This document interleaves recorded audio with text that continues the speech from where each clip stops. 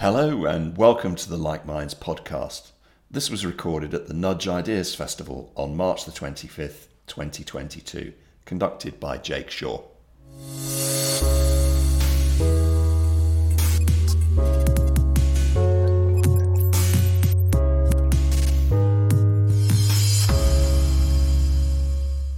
Dr. Vicky Barnes, you are a clinical psychologist and you did a presentation today about happiness.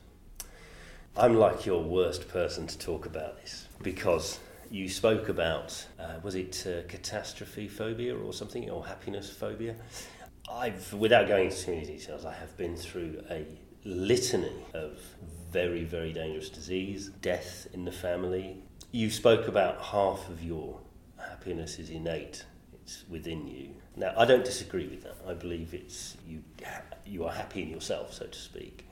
But my question is this. You can't just wake up in the morning and go, I'm going to be happy. So that I want to make a nod to things happening in life that are really difficult.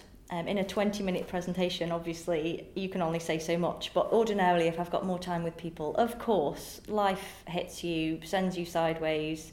You can't just be happy if you're not feeling it. It's all about being authentically with whatever you're going through, really. On the back of my book it says it's not about being perfect, it's about being authentic. And in the book there's a whole chapter about celebrating the negatives, and negatives is in inverted commas, because I actually think that emotions like sadness and loss and grief and shame and guilt and regret and all of that, they have a place. We're human and we're supposed to have the ups and the downs in life. You don't get a life and only get the good stuff. So just to your point, I completely understand and agree and empathise, and I'm not happy all the time. I work on being positive and it's helped me, and it's probably partly the reason that I'm kind of here talking about all this stuff, because I really believe in it. You don't just wake up happy if bad things are happening. You're going to wake up feeling something else that isn't so enjoyable. And that's okay for a period of time. But generally, over the course of our lives, we are not a happy nation. And that's the thing that I'm looking to change. So it's the overall, what's called this global happiness index that I'm working on helping other positive psychologists to increase. And I know that little things that will increase those happy hormones in your brain do make you feel better. It might be momentarily, it might be over the course of time, it might not always work, but over your lifespan, those if we have more moments of happiness and joy and love and the positive, in inverted commas, emotions, then we will look back at our lives and think, I'm glad I focused on that and I'm glad I tried to do that. It's not always easy, it doesn't work 100% of the time. Believe me, I don't always get it right, and I teach, breathe, live, research, I do this stuff all the time. Pick up on something there. You know, you talk about people looking back on their life. So is assessing your happiness, is it retrospective? Is it not now?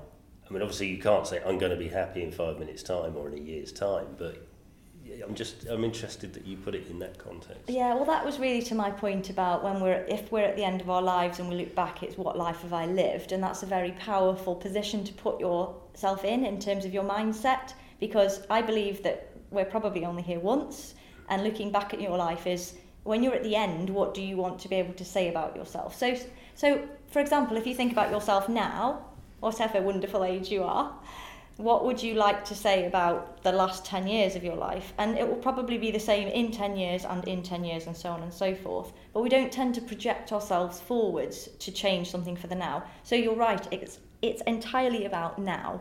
It has to be about now, because now is the only moment you ever have. The past is done, it's gone, it's happened, it's affecting you maybe, but it's happened. The future, who knows whether you'll even be here to experience tomorrow, who knows.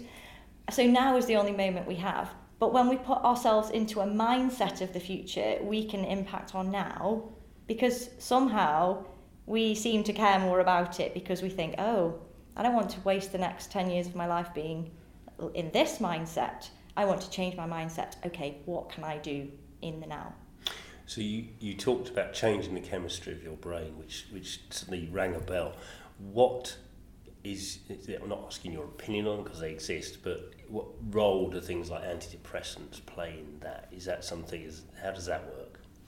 I made a conscious decision to become a psychologist and not a psychiatrist, partly because I didn't think I was clever enough to do the medical bit, and partly because I think that taking medication has its place to help and support change, but it shouldn't be the change that is relied upon for the whole of your life. That's my view. So therefore I didn't go into psychiatry, I went into psychology because I believe in talking, I believe in communicating, I believe in feeling, I believe in behaviour change, I believe in mindset shift. I believe that positive experiences help us make us happy. I also believe that if you've got a really, really bad headache and you take a paracetamol, it will take the edge off, of course. But I don't want to be taking paracetamol for a week. I want to be thinking, okay, why have I got this headache? Yep. So it's the same for mental health disturbance, in my opinion. And everybody has mental health problems also, to a lesser or greater degree. So really is for everybody. And I wouldn't want to think that everybody would need to take antidepressants at some point in their life. This is the heaviest, shortest podcast ever. Thank you very much. You've got a book out. I've got a book. It's called Free Happiness, The Art and Science of Positivity. It's on Amazon, and it has a lot of information about all the things I talk about in there and how to make your life a really good one.